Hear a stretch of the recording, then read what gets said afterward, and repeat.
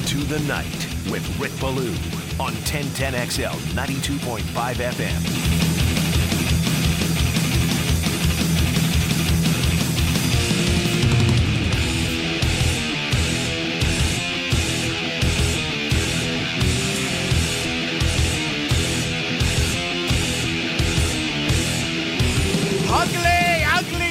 Ugly, nasty, greasy, grimy, go for guts.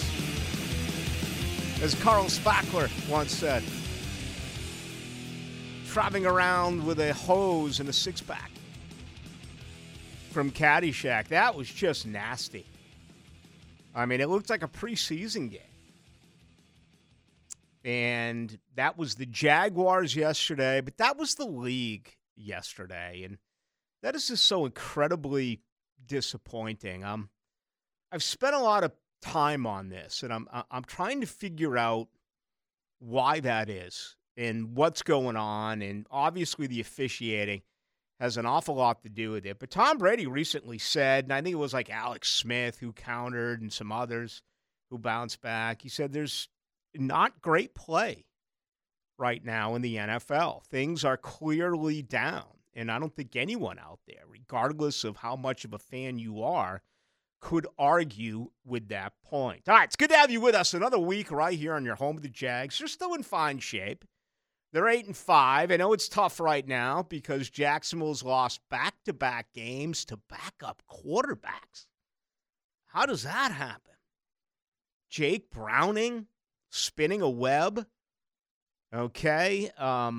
Yesterday, Cool Joe and Joe Cool Flacco, a couple of weeks removed from the couch, again throwing for 300-plus and 3 touchdowns in the victory. Yeah, it's a tough pill to swallow, but we'll take a look at things. You know, my name is Rick Bull alongside J.J. LaSalle. We'll be with you tonight till 8 o'clock and certainly got an awful lot of good things to do here over the next couple of hours. I've always been one of those who believes in this field or in any field, in any profession, you never bite the hand that feeds you, right?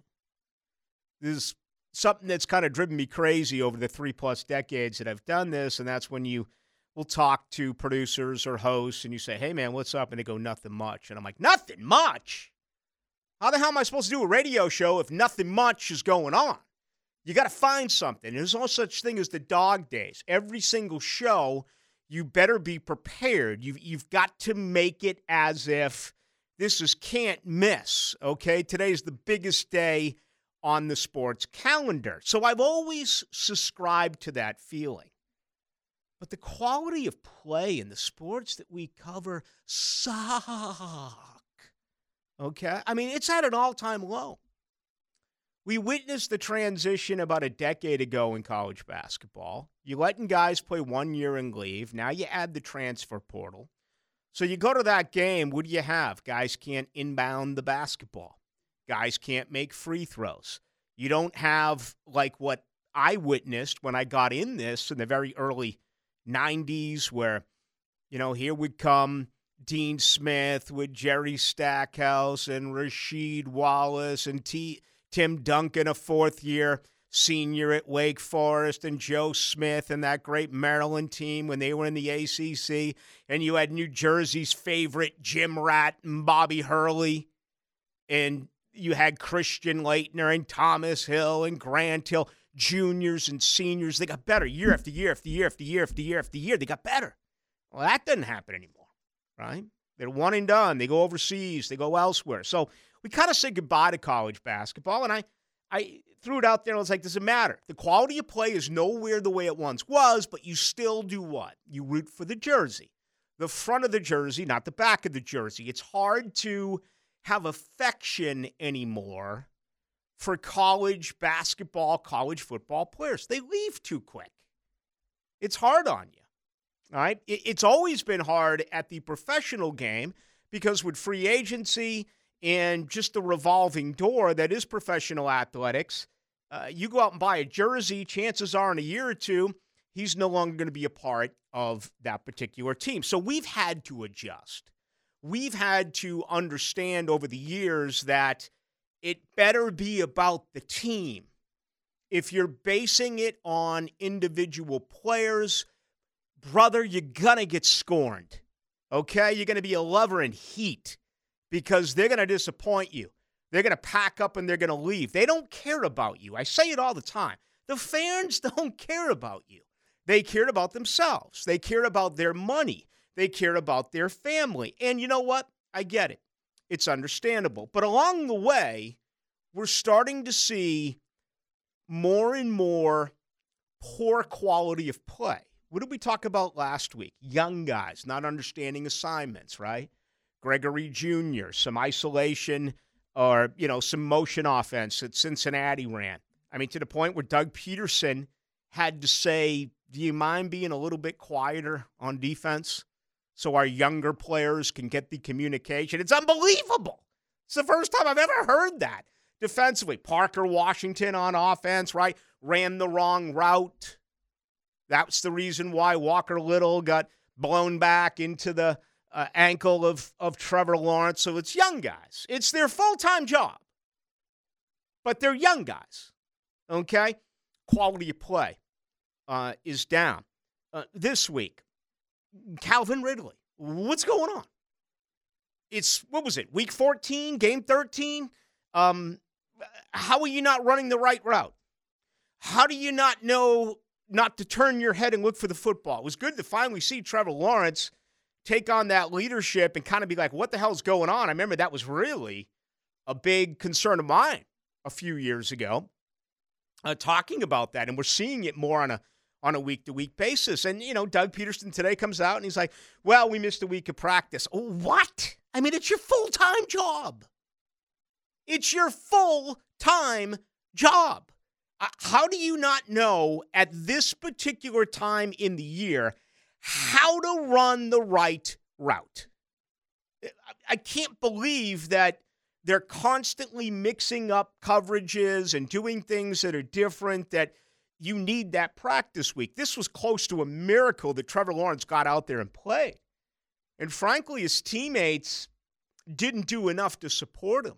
So we're seeing poor quality football on offense. We're seeing poor quality football on defense. We're also in an era where we are surrounded by the worst officiating we have ever seen.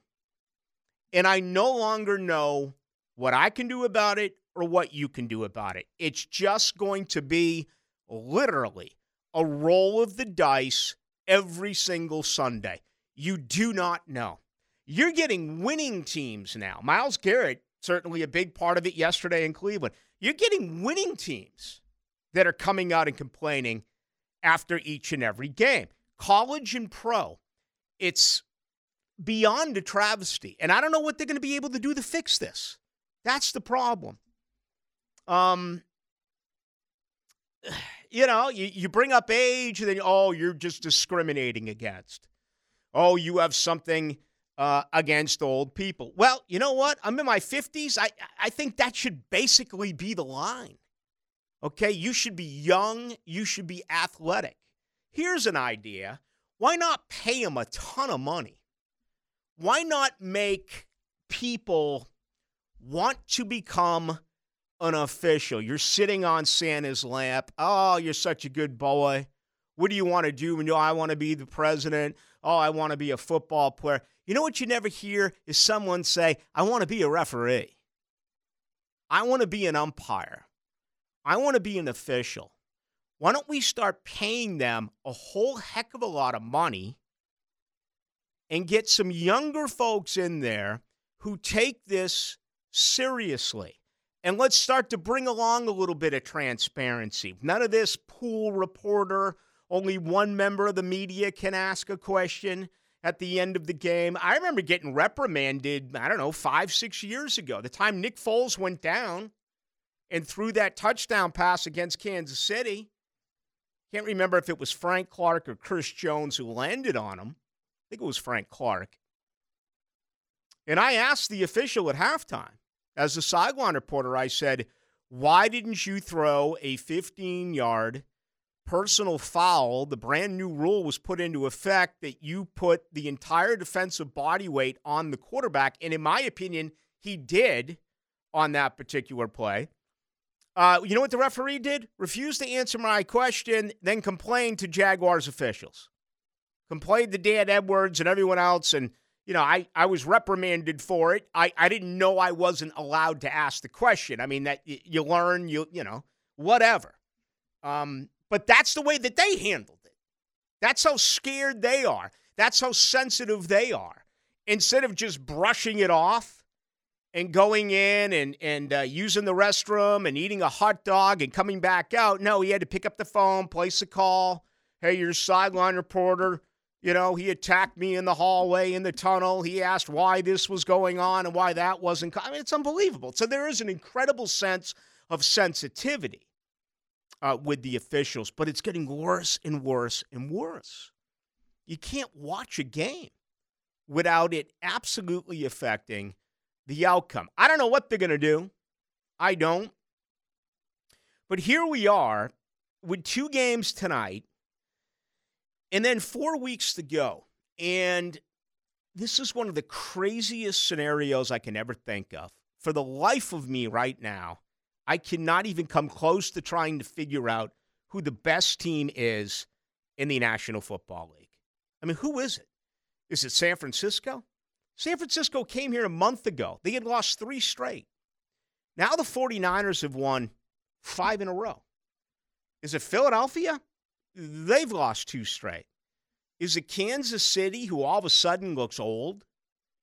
Is it Kansas City, who all of a sudden looks soft offensively? Is it Kansas City, who looks completely out of sorts as far as their wide receivers? They've lost 3 of 4. Is it Denver? I mean, Denver? Denver's won 6 out of 7, and it remains one of the greatest secrets right now in the NFL. Look what happened here. 2 backup quarterbacks in consecutive weeks knock off the Jaguars. And now you are getting set to take on maybe the best team in the NFL in Baltimore, who struggled mightily yesterday and had to win a game in overtime on a punt return. So that is where we are. And that is what today's NFL is all about. This is going to be a week after week just trying to survive, just trying to stay healthy. And I still think the team with the best quarterback, or one of the teams with one of the best quarterbacks, is going to be the last team standing in February. But right now, I don't know if I guarantee that. What we're seeing is unlike anything that I can remember in quite some time in the NFL. Nonetheless, that's the game that we have. And I get it, that regardless of the low quality of play, you still love it, right? I mean, it's still all you got. And again, I try to be careful because I'm always trying to pump up the sport, pump up the game, promote the next contest, right? That's what I'm all about. I never want to be, oh, this is awful, that's awful, this is awful, that is awful. But, I mean, to you youngsters out there, I honestly kind of feel for you. I do. It's a shame that you didn't get to see this league in the 70s and in the 80s. And when the Jaguars got here in 95, it was a totally different brand of football. And it was much more of a team game. Run-first league. Then the great quarterbacks came in, primarily in the 80s. The passing game took over. Okay, it was also in the late 70s with, Air Coryell and what have you, and obviously Gil Brandt and Tex Schramm and what have you, the Roger Staubach to Jacksonville's own, the Bullet Bob Hayes. But for the most part, it was getting it done on the ground and playing great defense. And it felt like the officiating didn't always come into play then. It was a totally different world. You didn't have the lines there where you could see the first down markers. But it was kind of an acceptance that a play was called, a result happened, weren't nearly as many penalties. I mean, last night's game between Dallas and Philadelphia, I think there were 10 penalties in the first quarter. The GF's a Dallas fan. And it was like the Jags game was bad enough. Then I kind of suffered through that Kansas City game. And I'm like halfway through it. And I'm like, I'm grabbing a book. And I'm just going to, I'm going to watch the game with one eye and read a book with the other eye. Because it's, first of all, you got to listen to freaking Chris Collinsworth, which is bad enough. And then, you're trying to watch this game. And seriously, it's every other play. Penalty. Every fourth play, a man's down with an injury and a review. And I'm sitting there and I'm disgusted and I'm thinking, oh my God, you have such a cool life. You watch football games and then you turn around and you talk about it. I mean, what more could you possibly ask for? Yet, even on my lazy boy, on an off day, I'm totally rattled. I am. I'm like, this isn't fun. Watching the Jaguars game wasn't fun. 15 punts, 7 turnovers, terrible play by the offense, not knowing where to go. Awful play by the defense. It was like, this is not what these players are getting paid for. You expect better results. Now, obviously, wins over losses, but I'm not even talking about that. I'm talking about being able to run the football. I'm talking about the 10 quarterback hits that Trevor Lawrence took, even though he was an injured football player, and toughed it out yesterday. I'm talking about wrong routes that were run by the offense. I'm talking about defensive players who are not doing what is expected. And I came out of the whole thing really, really bothered. Immensely bothered. Maybe I'm not the only one. Maybe I need to start boozing with you folks on Sunday. I don't. I'm stone sober. Maybe the Jaguars, or maybe I should say maybe the NFL has become a league that if you're going to watch it, you better be under no shortage of at least 2 substances, because it was really painful yesterday. And let me tell you something, folks. I hate saying this. This really bothers me that I'm coming in here tonight saying this, because this is not promoting the game, as I've always tried to do. This is literally biting the hand that feeds me. What a bad product the NFL was yesterday. Just a shame, top to bottom. A 3-0 game. I mean, you can't make that up. 3-0 yesterday in that one battle that we did see. All right, so who is the best team right now in the NFL? And does it matter? Does it matter right now if you're the best team on the 11th day of December, for crying out loud, with 4 weeks to go? How many more starting quarterbacks are we going to see that are going to go down? I mean, Houston looked like one of those teams, right? All of a sudden yesterday, they get absolutely clobbered, and they lose C.J. Stroud. The Lions were a team that I kind of put in as the third best in the NFC. I've always thought it's been San Francisco and Philadelphia. Then I was going with Detroit. I mean, they got slaughtered yesterday at Chicago. Dallas all of a sudden has won 5 in a row. Do you have any faith in that team that they can actually win January football games? They're 7-0 at home. They struggle a little bit on the road. They're only 3-3. And as I said at the top, all of a sudden the Philadelphia Eagles look as though they're beginning to leak some oil as well. So we got a lot to do as far as that tonight. Just the league in itself. You know, if you're a gambler and you win, you're okay. I guess if you play fantasy and you win, that's okay. Maybe that's another side of it that I don't see. I'm talking about poor quality of play. But if you bet and you win, you don't care. right? What about fantasy? If you're winning, you don't care. I can't be the only one who's upset about the quality of play that we're watching, right? I mean, let me know. 641-1010 on the text line, brought to you by Lifetime Enclosures. Maybe you're okay with it. If so, all the power to you. But to me, it's kind of like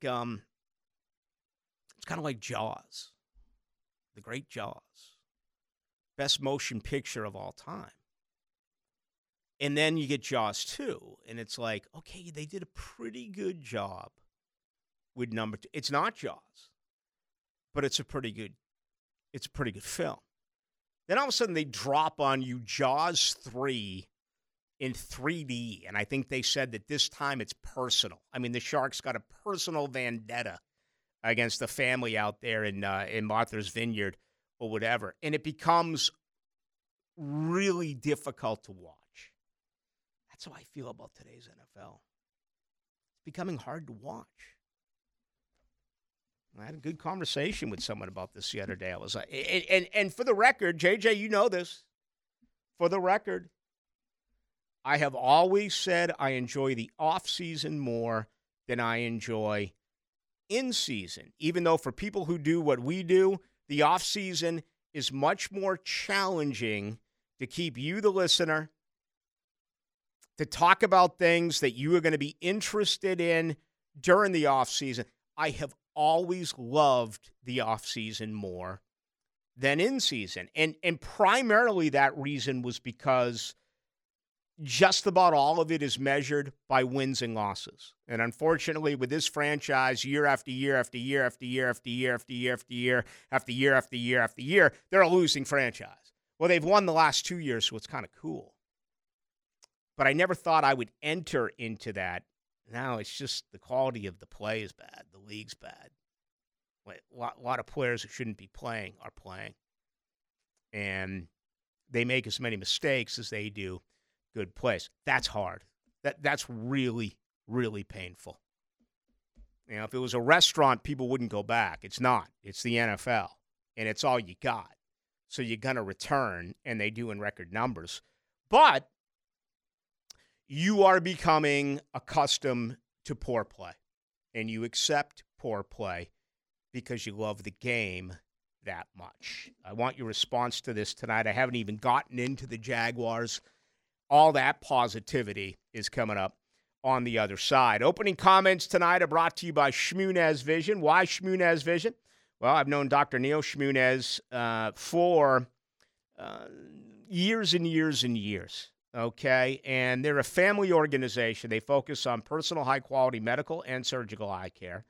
Dr. Catherine Shmunez is fellowship-trained in cornea, cataract surgery, all refractive surgery. Sure, they're the place to go if you need an eye examination. Sure, they're the place to go if you think, hey, maybe it's now time for contacts. Absolutely, they're the place to go if you're getting a little bit older and you're getting blurry vision or redness in your eyes, and someone in the office said, well, you may need cataract surgery. You may have an issue with your cataract. Hey, that could all be true.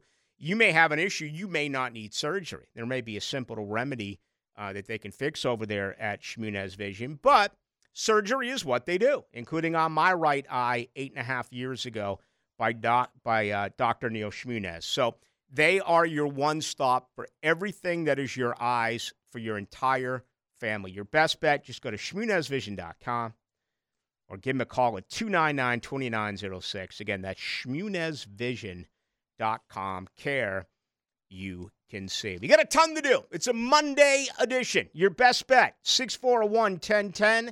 That is the text line. Your comments brought to you by Lifetime Enclosures. It is a Monday night, and this is Into the Night.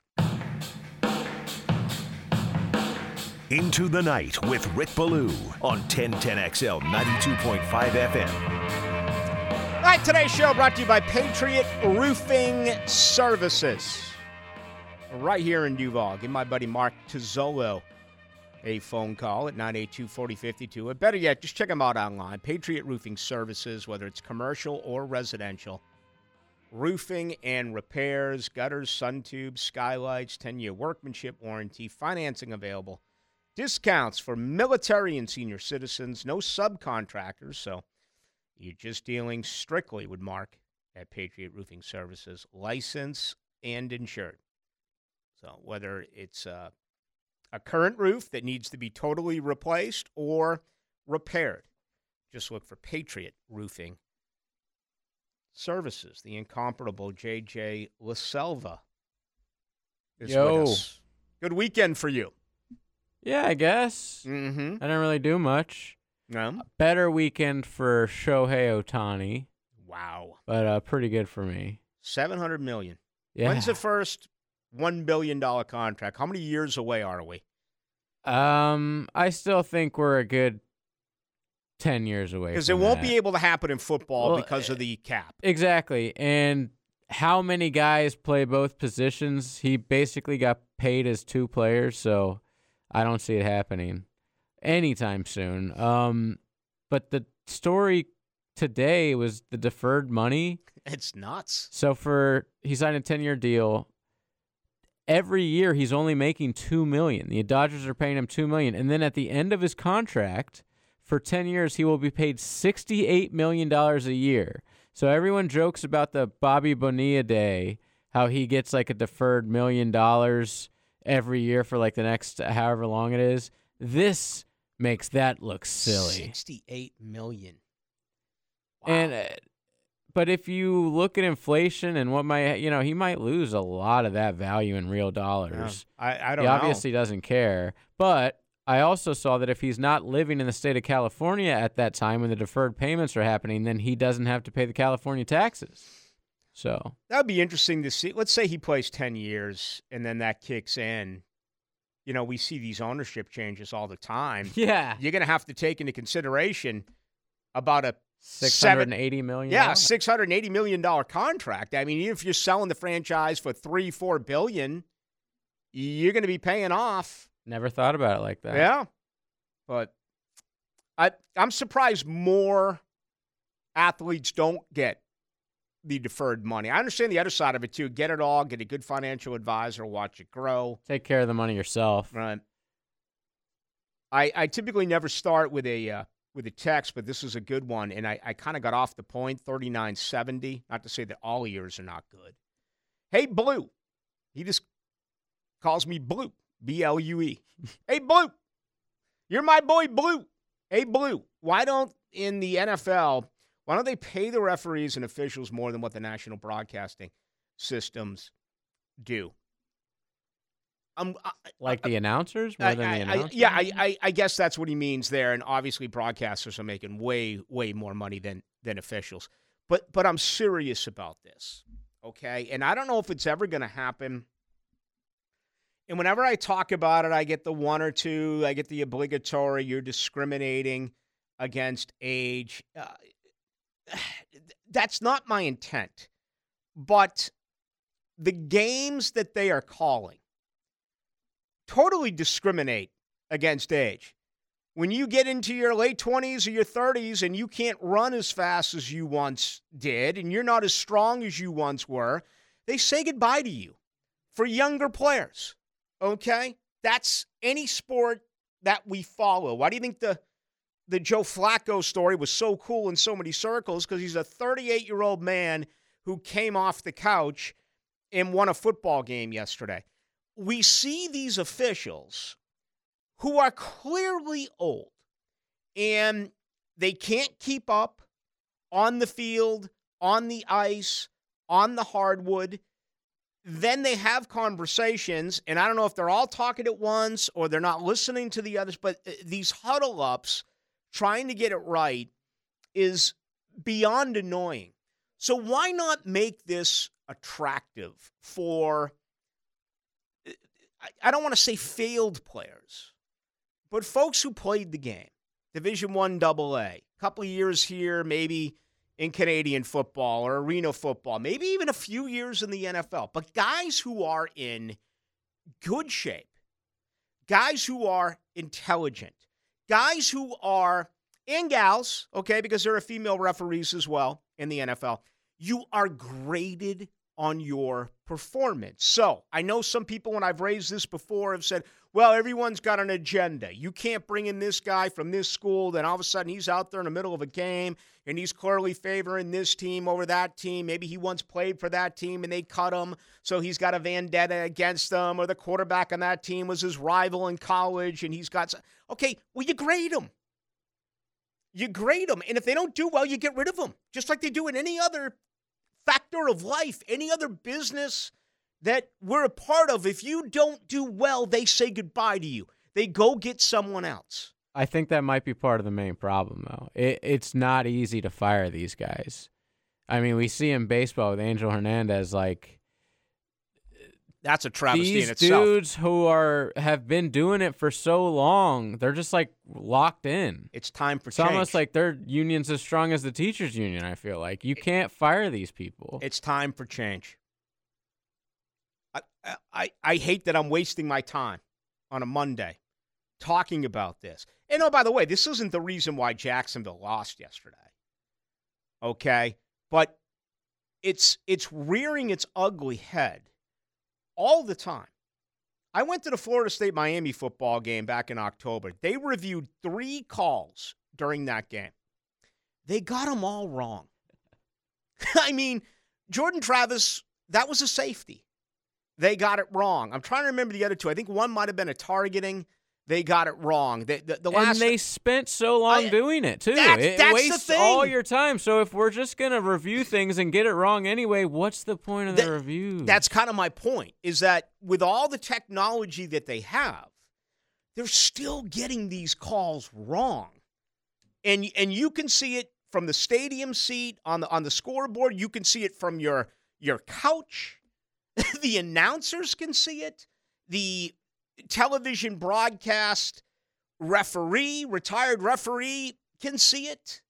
I mean, the clipping they called last night on Dallas, on the rookie Carter out of Georgia for Philadelphia, was just an absolute egregious call, a massive miss.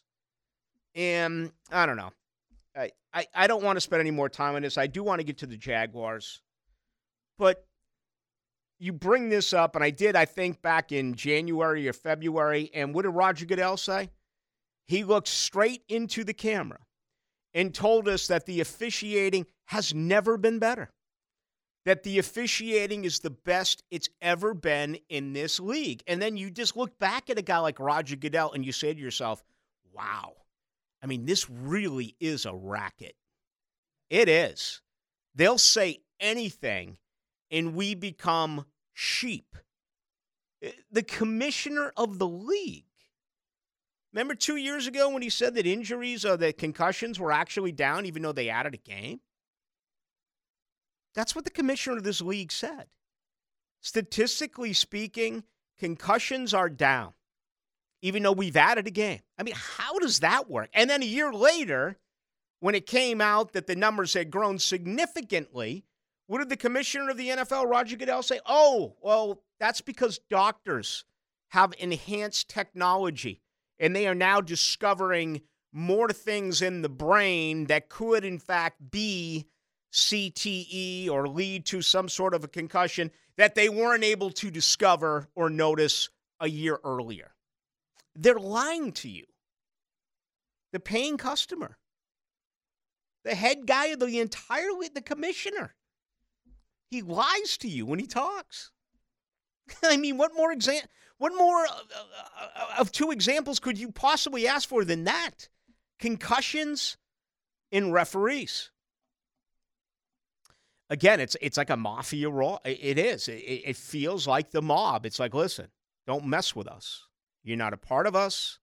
You don't know what a murder means. Just leave it alone. And if you're going to talk about it on the radio, be careful when you start your beautiful key GMC truck when you get into the parking lot after the program. If it goes up, we understand why. All right, I want to change this subject, and I want to change it immediately. Let's get to Doug Peterson today.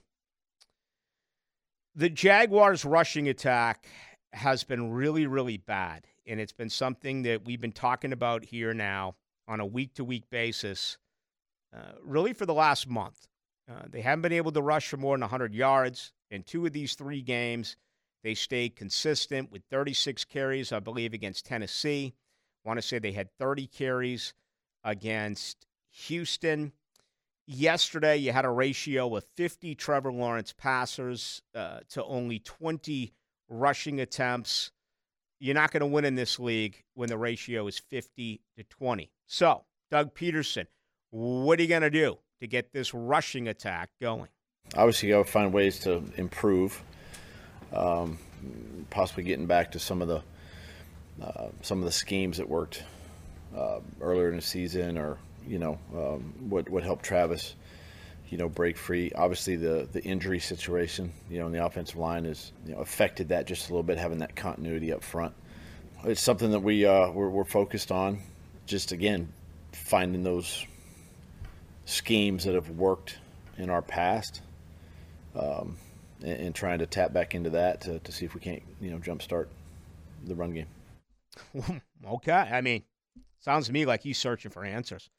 First time in a while, the Jaguars are less than 100 yards a game, 99.8, 24th in the NFL. I find it hard to believe that they're going to be a playoff factor if they're not averaging 100 yards a game on the ground. Travis Etienne is gutting it out. Travis Etienne took the bullet yesterday. He put it all on himself. It's not on himself. The interior offensive line has been soft. It's been soft and friendly. And 219 carries for ETN with 4 games to go. He's averaging 3.7 a carry. It's terrible. It's just awful. Dearness Johnson, 34 for 102. That's 3 a carry. They had Tank Bigsby active yesterday. I think he played 1 play. Didn't get a carry. He's got 36 for 86. That's an average of 2.4 per. That has to change. And this is a football team that is talented enough that if defenses say, okay, you're not going to beat us with a run, you're going to have to beat us by moving the football downfield in the air, Jacksonville should be a good enough football team to win that way. And they didn't yesterday. It was a very disappointing offensive day outside of obviously what Trevor Lawrence was able to do with Evan Ingram. I mean, you look at the numbers, Zay Jones and Calvin Ridley. Oh, my gosh, man. A combined 9 for 27. If you look at completions to attempts, 9 for 27. Now, I know Zay's been hurt and he came back. I know he's been dealing with some personal problems. Calvin Ridley, I don't know what to say because I'm dumbfounded here. I mean, no one bragged more about Calvin Ridley than I did in the month of August. I mean, ask yourself this, Jaguar fans. He's going to be the age of 29, I believe, this month. After what you've seen, 13 games in, are you willing to pay this man top 5 wide receiver money in the NFL? No way. No way. You need offensive linemen. You need defensive linemen. Let's see. He turns 29 in 8 days. The 20th of December. So 8.5 days away. And he turns the age of 29. And 55 receptions, 97 targets. Totally mind-boggling. I wish I could tell you what is going on here. I mean, I'm shocked by this.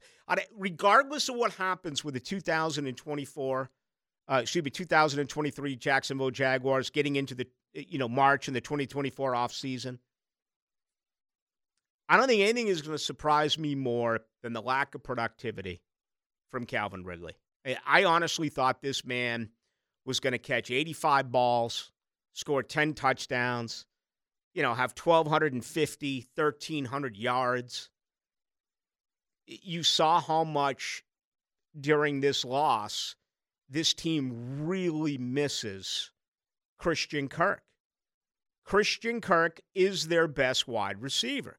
Christian Kirk, outside of some drops here and there, he is a reliable target for Trevor Lawrence.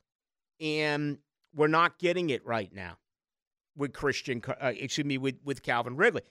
There's a guy right there that coming out of camp, I had him even above Josh Allen. I had the priority list of Jaguars that needed to get re-signed beginning in March of 2024. It went Trevor Lawrence, Calvin Ridley. Now I'm kind of like, well, do you think Trevor will play the fourth year under a rookie contract? And let Calvin go, address it elsewhere, either through free agency or go get a guy in the NFL draft to be a younger wide receiver. And that's disappointing because I love the story. And did he ever look the part in August? I mean, I haven't seen a guy like that out there at training camp at wide receiver, probably going back to the Justin Blackmon days. That's how noticeable it was. But it hasn't rubbed off so far, 13 games into the season. All right, we got much more to do. More of your comments as well. 641-1010. Thoughts on Calvin Ridley and the rushing attack or the lack thereof. What's this team going to do here? It's a week-to-week league. We get it. And things absolutely change in a moment's notice. But all of a sudden, this looks like a big deal. And I understand. I recognize completely the injuries that this football team has. And that is absolutely a huge part of all this. All right, 641-1010. That's the best way to join us. That is the text line, and that's brought to you by Lifetime Enclosure.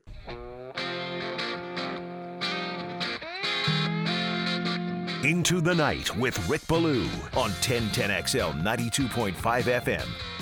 All right, the best bit of news yesterday is that the ankle held up for Trevor Lawrence. You need a quarterback to win in this league. We're already discussing how all of a sudden the Jaguars can no longer run the football. There's no fear out of any defenses when it comes to the Jaguars running the ball.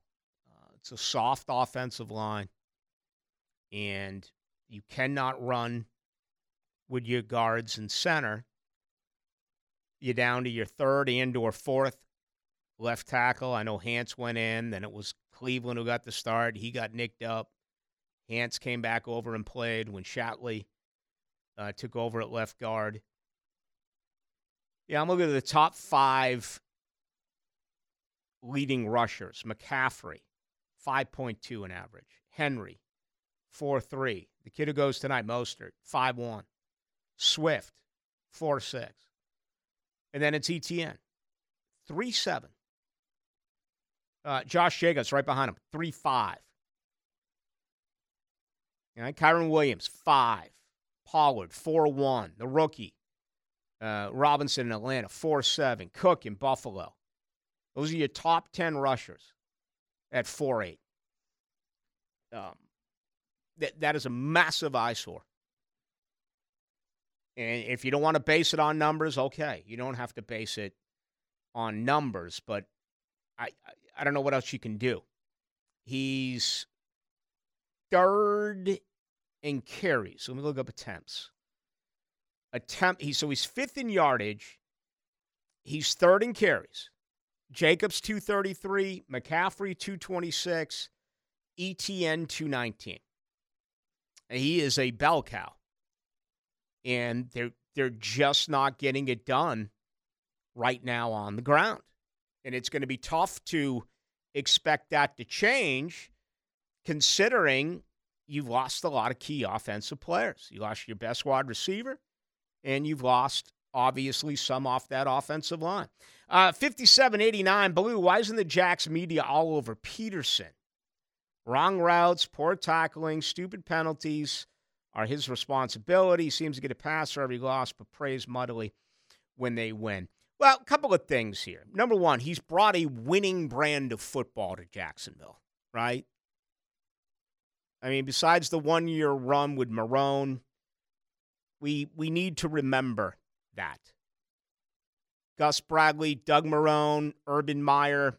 That's a losing brand of football. So he's brought a winning pedigree with him.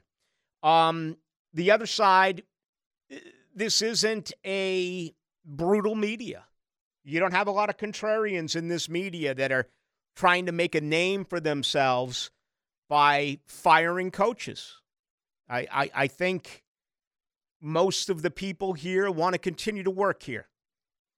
All right? And trying to make a name for themselves by saying things and demanding a firing and this and that, or really calling them out, that's few and far between. Now, I will say this. There have been times, and I'll speak for only myself now, where I have been openly critical.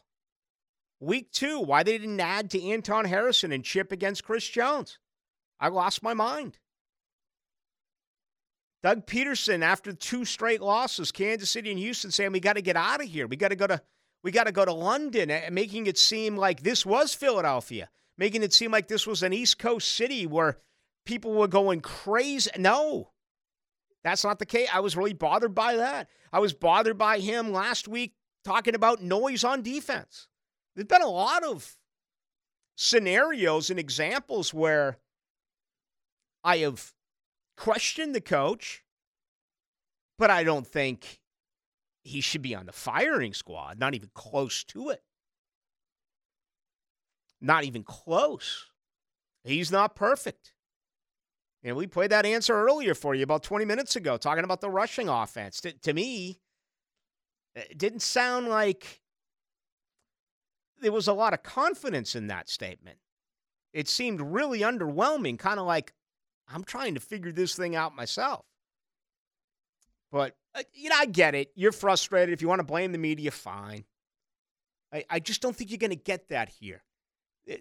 There are people in those major metropolitan cities, East Coast cities, that are paid well to do just that. They literally root for the Patriots, both New York teams, Philadelphia. They root for them to lose because that's their mantra, right? Be the negative guy. They should have done this, they should have done that. They need to fire this guy, they need to bench that. You don't have that around here. You just don't. If you do, let me know who it is. I'd like to meet him. I've never met him. From 95 on. It's just, you get a little bit more of that in college, right? That's a totally different world in college. I think fans are far more sensitive in the college game than they are here in the NFL game. But that's the answer. He's brought a winning brand of football to this city. You're still in first place. You got a record of 8-5. And I absolutely understand your frustration because you're probably thinking right now this team should be 10-3 or this team should be 9-4 or whatever. You're not. You're 10-3 and you're a 3-point underdog this weekend at home where you've struggled, right? You're much more successful out on the road. You lost for the first time this weekend in Cleveland. You had been, 6-0 away from the bank so far this year. Now you're trying to get back on the winning ways by knocking off the Ravens. All right, let's get to our second hour. More from you, 641-1010. Again, that is our text line. That's brought to you by Lifetime Enclosures. With you tonight up until 8.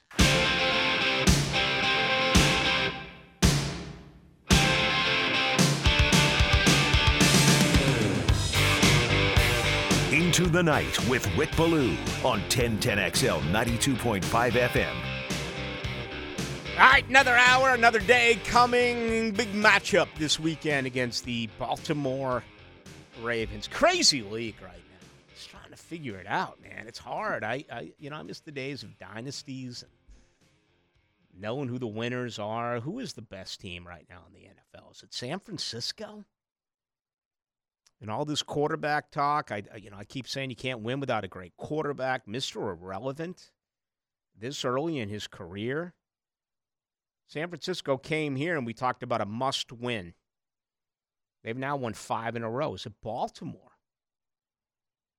Well, they had to win in overtime yesterday. All this Dallas hype, I'm just not a believer based on failure by the Cowboys in the month of January, right? It's like Buffalo to me.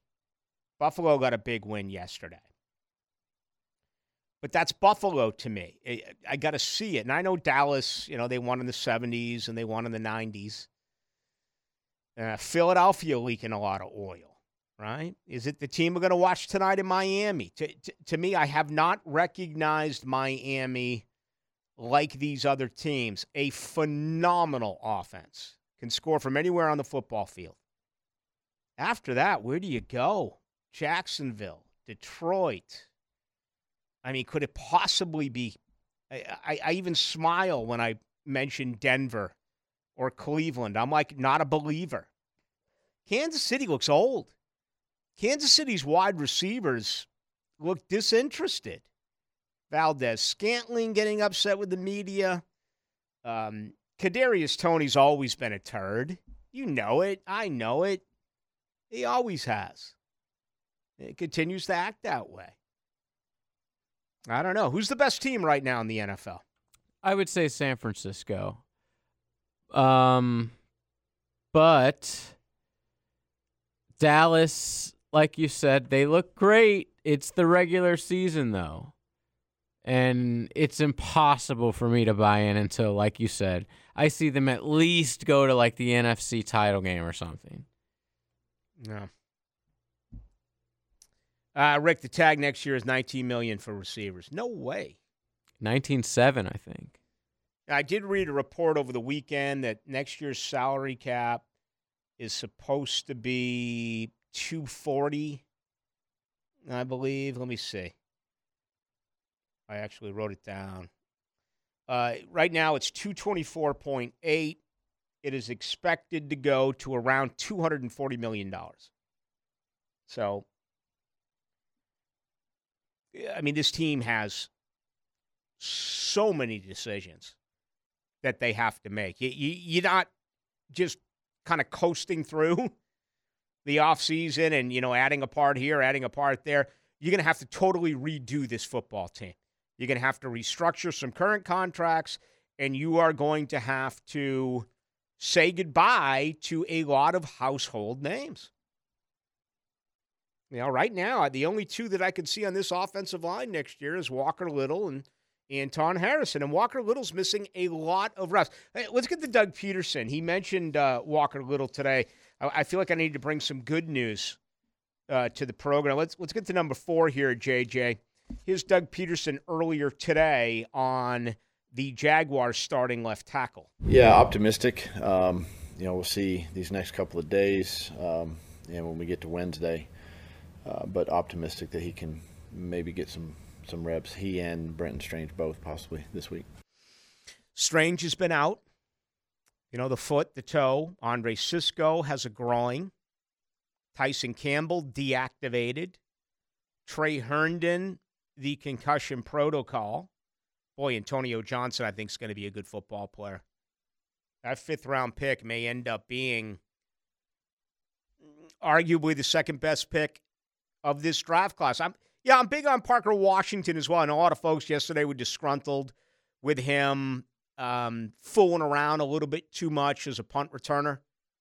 I thought he got better throughout the course of the day. I think he'll get better with more reps, with more opportunities. But that touchdown reception he made in the corner of the end zone, that deserves to be recognized. That's a big-time play.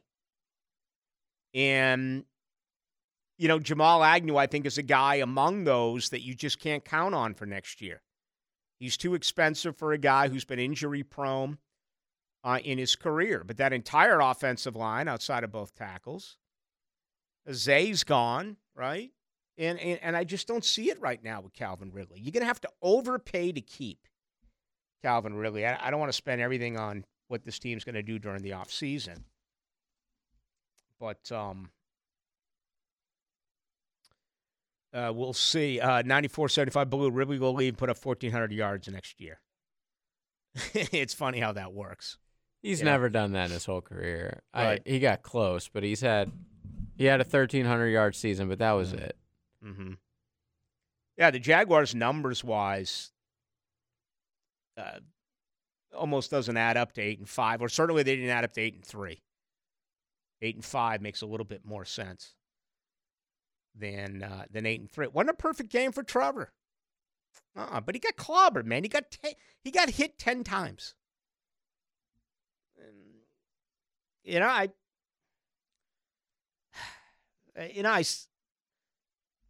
made a big deal about it last week, about how I would have sat him. And then, I kind of went through that whole rant of, well, who am I to say sit him? I never played the game. I'm not mentally tough like he is. How dare I question his will and his want to? I think he showed an awful lot. I just wish the team responded. They seem to be unfazed about anything, win or lose. We just see when they get down in the locker room this weekend or this week to kind of get a feeling for, what's going on with this football team right now. They don't get too high. They don't get too low. This all of a sudden is going to turn into one of those games where I think most out there are going to pick Baltimore. I got burnt by picking Jacksonville against Cincinnati on a Monday night. I got burnt by picking Jacksonville on the road at Cleveland, even though in the regular season, when we went back and made our picks, I had them losing both those games. But I thought it would be Joe Burrow here on a Monday night, and I thought it'd be Deshaun Watson in the cold at Cleveland. Neither of the two happened. I reversed my picks the Friday before the game, and I ended up losing them both.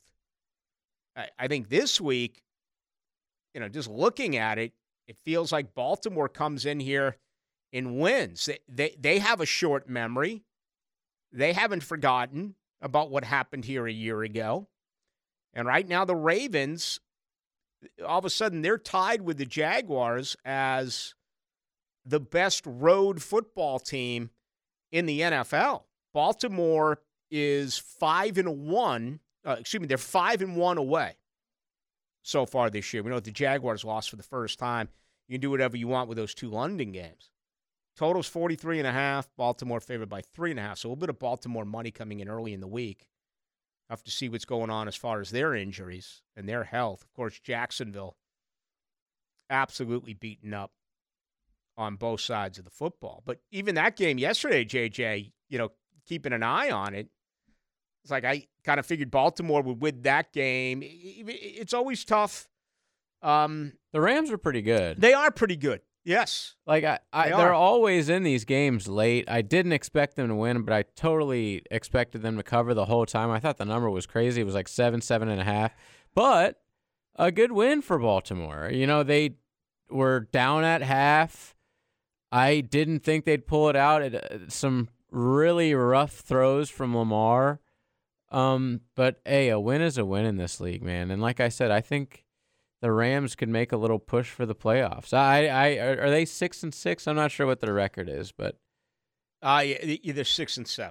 Okay, it might be tough then. One of the few only Super Bowl winning quarterbacks in the NFL. And crosstown, Justin Herbert's now out. Which that Thursday night game is looking bad. C.J. Stroud goes down. Here I am making a huge deal about quarterbacks. I just said it. At least you have Trevor Lawrence. The ankle held up.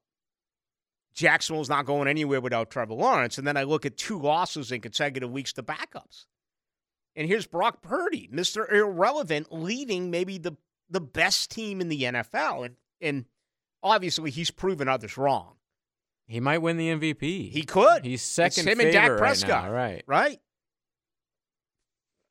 But, just with if we're sitting at a bar right now and I say to you, quick, give me the 10 best quarterbacks in the NFL, are you mentioning Dak Prescott or Brock Purdy? Absolutely. Hell yes. I don't know if I would. 10? There's bad quarterbacks, man. I don't even know if I can get to 10 good quarterbacks. I would go Trevor ahead of him. I don't know I would go Trevor ahead of Purdy, but I don't know if I would put Trevor ahead of Dak. Okay, I'm trying to make a case for 10. I would say Trevor. I would say Mahomes. I would say Allen. I would say Tua. I would say Stroud. I would say Lamar. You would take Stroud over Dak. I would say Herbert. I would. I don't know about Dak can't win. I'm just saying, Dak can't win the playoffs. And C.J. Stroud can? No, I he's saw just a the rookie. man lose to Carolina. Exactly. He's just a rookie. Exactly. Like, pump the brakes. Herbert. Yes. A healthy Burrow. Absolutely. A healthy Rodgers. So, a healthy Watson. I don't know if I'd put Rodgers over. I mean, it's hard to even put him anywhere right now. I guess what I'm trying to do is, last year we had this conversation about Tua. Last year I was like, I still need to see more out of Tua before I become, a major fan of what he's done. I said, I didn't even mention Hurts. And I said the same thing about Hurts, and they both have grown on me. Okay, but let's say you put Dak on Miami, or you put Dak on the Eagles. Like, don't you think he would do just as good, if not better? Yeah. I don't even like Dak. I'm just saying he's a great regular season player. I agree. When it comes to the playoffs, I wouldn't bet a dime on Dak. But we're not talking about that. What is his record in the playoffs? Do we know? I think he has one win. I mean, he looked real good last night. There's no doubt about that. He's 2-4. He's 2-4. Wow, he's only done 4 times? He beat Seattle in 2019, 1, 2, 3, and he beat 4, 5, 6, 7. This is his 8th year. Okay, so he's had 7 opportunities. He's 2 of 4. All right. Not great. No. But I just think he's a pretty damn good regular season quarterback who's always going to get you like 10 wins. And when you look around the league, that's pretty good. Would you rather have Dak or Matt Stafford? Like, for just this season, like at this point in time, for one season, probably Dak. But if you would have asked me 2 years ago, I would have said Matt Stafford. How about Dak or Jared Goff? Dak. Okay. But it's close. Look at all the quarterbacks that are out. Cousins is out. Dude, look at Thursday night's game. It's Aiden crazy. O'Connell versus whoever the hell the Chargers, Easton Stick, is that his name? Yeah. What a matchup for Al Michaels, dude. Oh, it's going to be He's going to love that one. 2 5-8 teams squaring off. Let me see here real quick. At least he'll be in Vegas.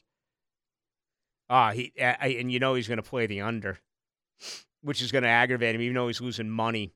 If the under comes in, he's going to be absolutely beside himself when that actually does happen. What the heck did I do with it? Come on, Ballou. You're going absolutely nuts here. Looking for Chargers. Here we go. All right. Herbert is out. It is. It's Easton Stick. He went 13 of 24 for 179. He was sacked a couple of times. 5th-round pick in 2019 out of North Dakota State. Look at that neck. He looks like He looks like Paul Posluszny. Looks like Glennon. Well, Mike Glennon had a hell of a neck. All right, let's take another break. We got much more to do. Getting a ton from you in on the text line. It's always appreciated. We'll get back to some of what you had to say. 641-1010, best way to do it. That is the text line. That's brought to you by Lifetime Enclosures.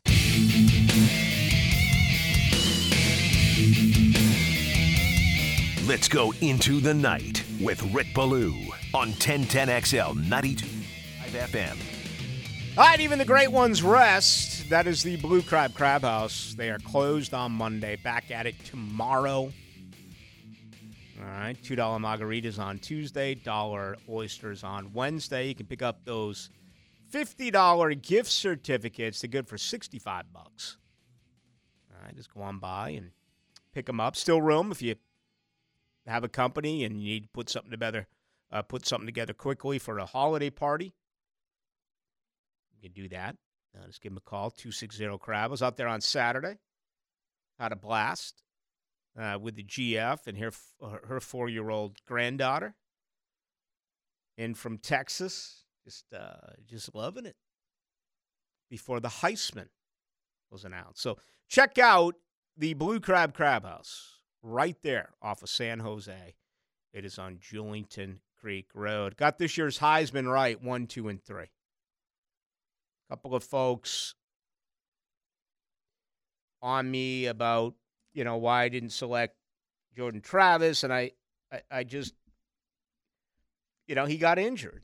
And I didn't think it was a Heisman year for Jordan Travis. That was a very good year for Jordan Travis. If he had played those 2 games, if he had finished that one out against whatever the heck it was, Northern Alabama, and then, was there in the swamp and then knocked off Louisville and put up big numbers, is there a chance I would have had him in my top 3? Yes. But he missed 3 games. So that had a lot to do with my my selection there. And again, with this Florida State football team, what makes them so likable is look at today with all the All-American lists that came out. Florida State had a 2nd-teamer and a 3rd-teamer.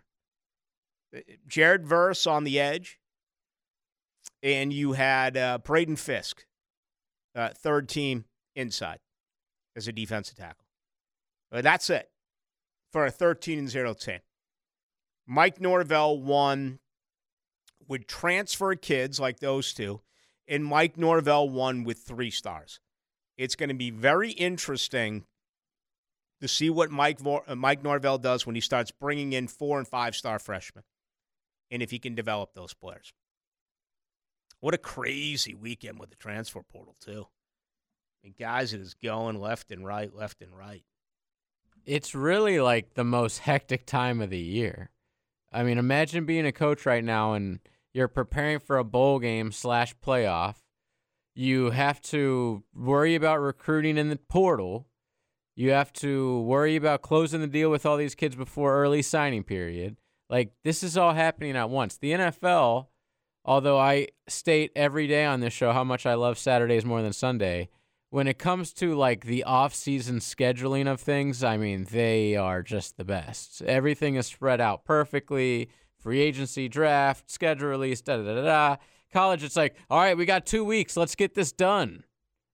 And it's crazy. Like, Miami is getting visits from 2 quarterbacks, the Washington State guy and the Kansas State quarterback, Will Rogers, I think, as well. Like, it's crazy. Well, I read somewhere that the kid out of Jacksonville, Sims, was in at Miami. Then I saw later that he wasn't in. Did you see that? No, I didn't see. I saw he was in the portal. He's transferring from Nebraska. But also, when it comes to high school recruiting, tonight we had huge news. Raiola, who's like the number 1 quarterback in this upcoming class, who's been committed to Georgia for a while now, just decommitted, and it looks like he's going to go to Nebraska, which is crazy, considering Nebraska hasn't done anything in 25 years. Well, they're making a run at some transfer portal guys. Some Ohio State kids, right. Their quarterback, as well as Fleming, the wide receiver. McCord, who I've also seen talking to Miami. It's Cam Ward, that's his name, the Washington State guy, who, if you just go on Twitter, you would think Cam Ward already won 2 straight Heisman trophies. He's like you can't miss prospect. Yeah, it's insane how much we're overhyping this guy. Right. But that's the state of Will college Howard, football. As you said, he's going to visit Miami. Yeah, the K-State. So I heard a stat, speaking of the Heisman Trophy and the portal and everything, 5 of the last 7 Heisman Trophy winners are all transfers. Wow. Nuts. Truly. Drake May declared for the draft. No surprise there. Cam Ward again. He'll visit Miami tomorrow. He's evaluating Florida State. Shouldn't Florida State be evaluating him? That's the state of the game. Right. These kids have all the control. Riley Leonard, I believe, to Notre Dame. Duje Uiagalelei, we don't know. Kyle McCord, we don't know. Again, I heard rumors about Kyle McCord in Nebraska. So quite a few quarterbacks that are out there. Florida State's going to have to get one. Miami's going to have to get one. Yeah, it's fun, but as a fan at one of these schools, it's nerve-wracking. It's fun, but it's, if it's fun a for the 1 year quarterbacks. deal, it's a 1 year, it's a 1 year bridge. You know what I mean? As opposed to getting these young guys and watching them work and they redshirt. Yeah. And I remember. I mean, Tate Rodemaker is going to be the starter for that bowl game. Brock Glenn didn't do a lot to impress. And then you got that very impressive young man who's coming out of Savannah who will be going to Florida State. Denny Thompson said he's the best high school prospect at quarterback he's ever seen. And, Denny knows an awful lot about quarterback play. Florida has the best quarterback in the state coming back next year. I know that's insane to think about, but it is Graham Mertz. There's no question he is. And Miami opens the season against him in Gainesville. Jeff Sims out of Nebraska, available.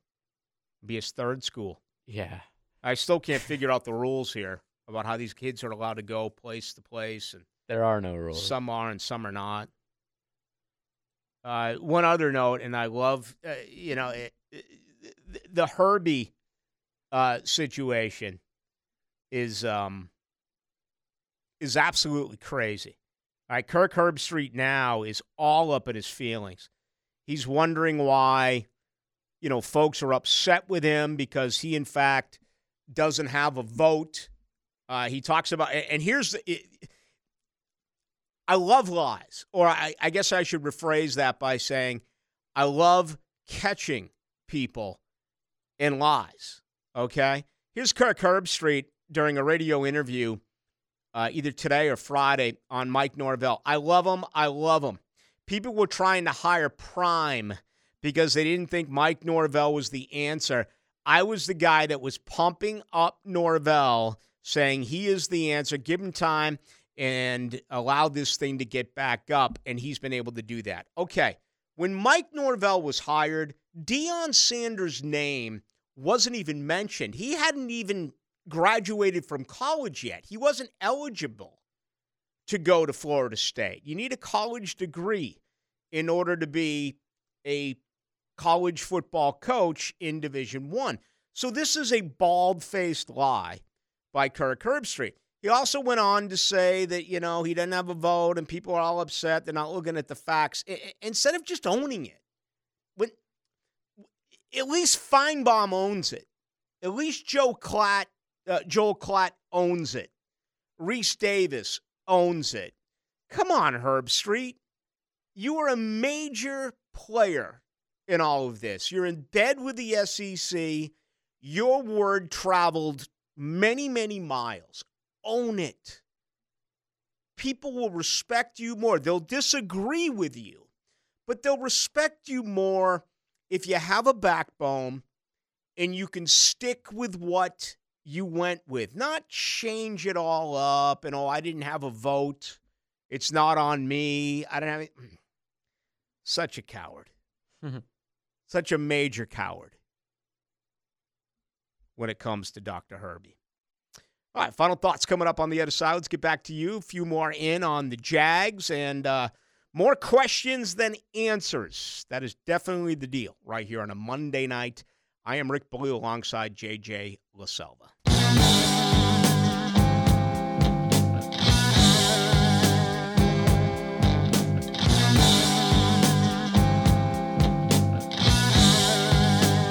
Into the Night with Rick Ballou on 1010XL 92.5 FM. Interesting here. 0981 says, why does it seem the players and coaches seem to shy away from criticizing a ref?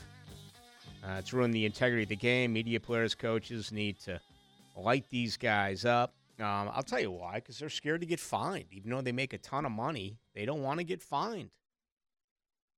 They don't. I mean, look at that deal last week with Jamal Adams attacking a reporter, putting up a picture of his wife and saying, yikes. Players will say whatever they want to players. Players will say whatever they want to members of the media. Obviously, the media is going to do whatever they want.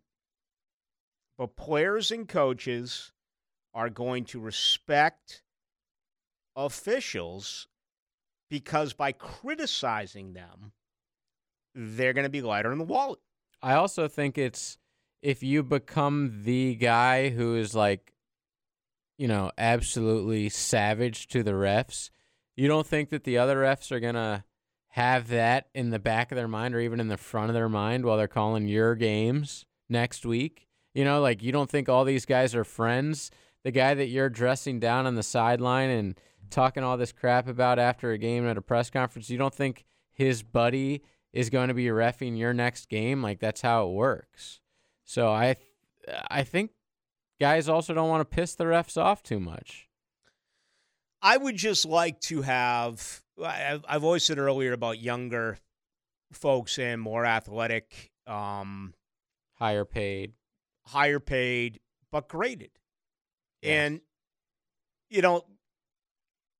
we're going to have it here at the end of the year where coaches are going to get fired, assistant coaches are going to get fired, players are going to be waived or released.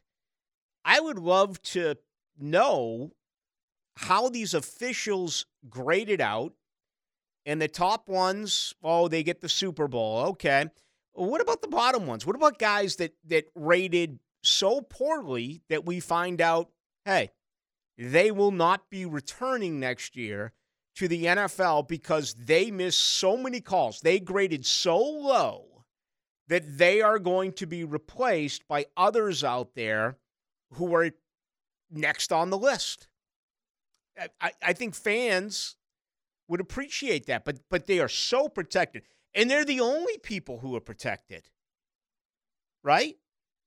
I mean, for the most part, it's fire away. It's fire away on team owners. It's fire away on general managers. It's fire away on head coaches, the players. The officials are protected. And, it's always been that way to some extent. I wish I had an answer for you as to why that is. 8399 Ballou. Unfortunately, both Zay and Calvin have faced mental health issues, which is a shame, and I wish them the best, but not surprising. They seem to be struggling equally getting on the same page with Lawrence or playing consistently. The last 2 weeks, they are 18 of 43 if you look at completions to attempts. 43 attempts, 18 completions. That is terrible. That is awful. That is your number one and your number three wide receiver. And, I think Christian Kirk is their number one wide receiver. They are not on the same page. And I don't have an explanation for you. I'm telling you, I watched them in August. We're not allowed to watch them practice once the season begins. You can go out there and watch them stretch. That is the media access. Once they start doing individual drills, and certainly once they go into team offense, team defense, whatever, the media is escorted out of there. I mean, that's a league rule. All 32 NFL teams do that. It's not a criticism. That's a league rule, and that's fine. But that was not the problem in August. I mean, they were on the same page. I remember my daily reports and coming in here each and every night talking about how it didn't look like Calvin Ridley had been away. And even last year with Zay and Christian Kirk, how they all looked as though they had been together for a very long period of time. You're correct about what you said, but, I don't know enough about that to say anything else other than there's many more, I have to believe, on this team and on every team that is dealing with these issues as well. These two have just been documented because of, some transgressions and some issues which were highly publicized, particularly with Zay. I think he was in Buffalo at the time, and obviously Calvin when he walked away from Atlanta. I'm shocked with Calvin Ridley. I am. I mean, I just, again, I thought this guy was going to put up massive numbers. He still has put up good numbers. But honestly, what is he? If you were to look at wide receivers in the NFL, where are you putting Calvin Ridley? What's he, in the 20s, in the 30s? I mean, the guy has 53 receptions so far this year. It's a disappointment. 55 receptions, 97 targets, man. Wow. Even if he goes 3 for 3 here on Sunday night, 58 for 100, that's 58% for your number one wide receiver. And I just say Christian Kirk is the number one wide receiver, but I think it's the first time I've ever said it. I've always had Ridley in as my number one. And certainly if he resigns there, he's going to resign as a number one. So, big decision that Trent Baalke is going to have to make. Now, today's takeaways, brought to you by Key Buick GMC, where our family dealership has been helping families buy vehicles for over 50 years. All right, thank you to Key Buick GMC. Absolutely love my GMC Sierra truck, the GF as well, here at Buick Enclave. Some great vehicles right now on the lot throughout the month of December. Go on by and visit. Plenty of 23s, 24s.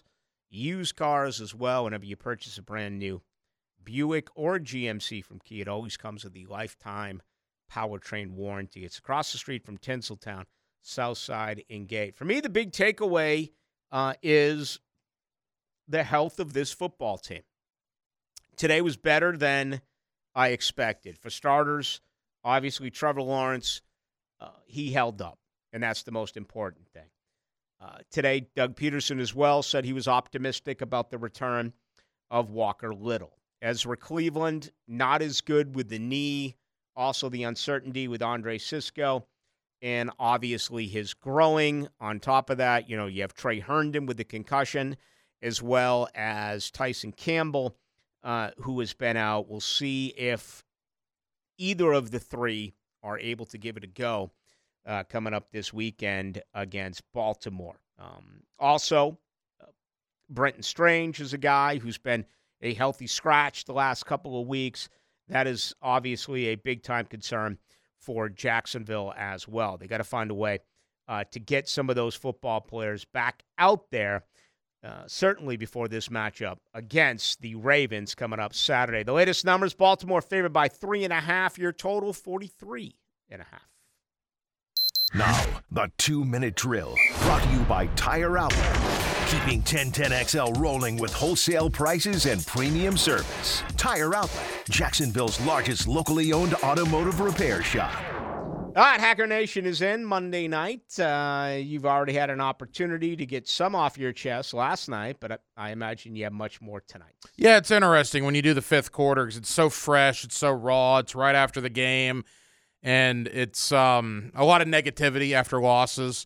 But I went back, Rick, and I watched the game again this morning, and there were a lot of positives.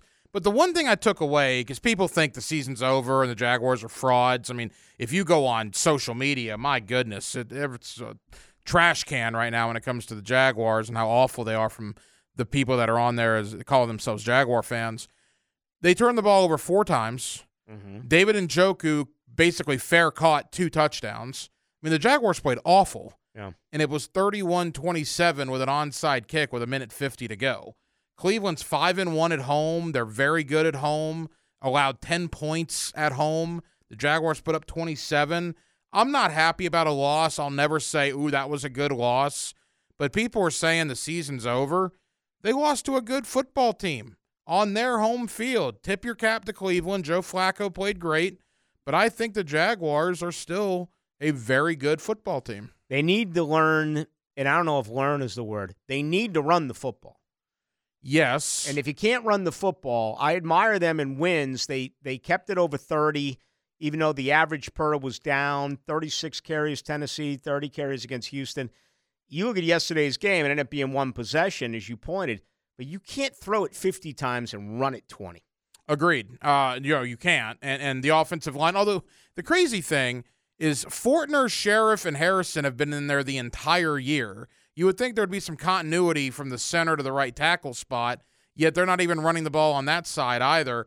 They've been decimated by injury on the left side. We'll see what happens with Walker Little and Ezra Cleveland. But I look at the AFC as a whole. 11 teams are 7-6 or better. 4 of those teams won't even make the postseason. And, Rick, honestly, I guess you would call Baltimore dominant because they have a 10-3 record. I watched Baltimore yesterday against a middle-of-the-pack NFC team in the Rams. I wasn't blown away by Baltimore. They didn't look invincible. I'm going to be very curious to see how Jacksonville matches up with them on Sunday because L.A. probably should have won that game yesterday. They kind of messed up in the fourth quarter. It went to overtime, and we know how it ended with the punt return. But I think this is a very good test for Jacksonville coming off back-to-back losses to play a team in the AFC that has the number 1 record right now. All right, what else is coming up tonight? Brian Sexton, Jaguars.com. We'll stop by. We'll certainly look ahead to Baltimore, recap Cleveland. We got a little Monday night coaching with Campo. Dave Campo makes his weekly stop, and a guy you know very well from the Sporting News, national college football writer Bill Bender will stop by in the 9 o'clock hour. All right, sounds a lot of fun, and that's Hacker. He's coming up right now. That's going to do it for us right here on this Monday edition. I don't check the text line. Now that the show is over, I just don't. I don't know how to do it. I don't think you got to be here to do it, or if so, I don't know how to do it. But you can get me on Twitter. That's Ballou, Ballou 10 XL for JJ LaSalva. My name is Rick Ballou. We'll talk tomorrow night right here on Into the Night.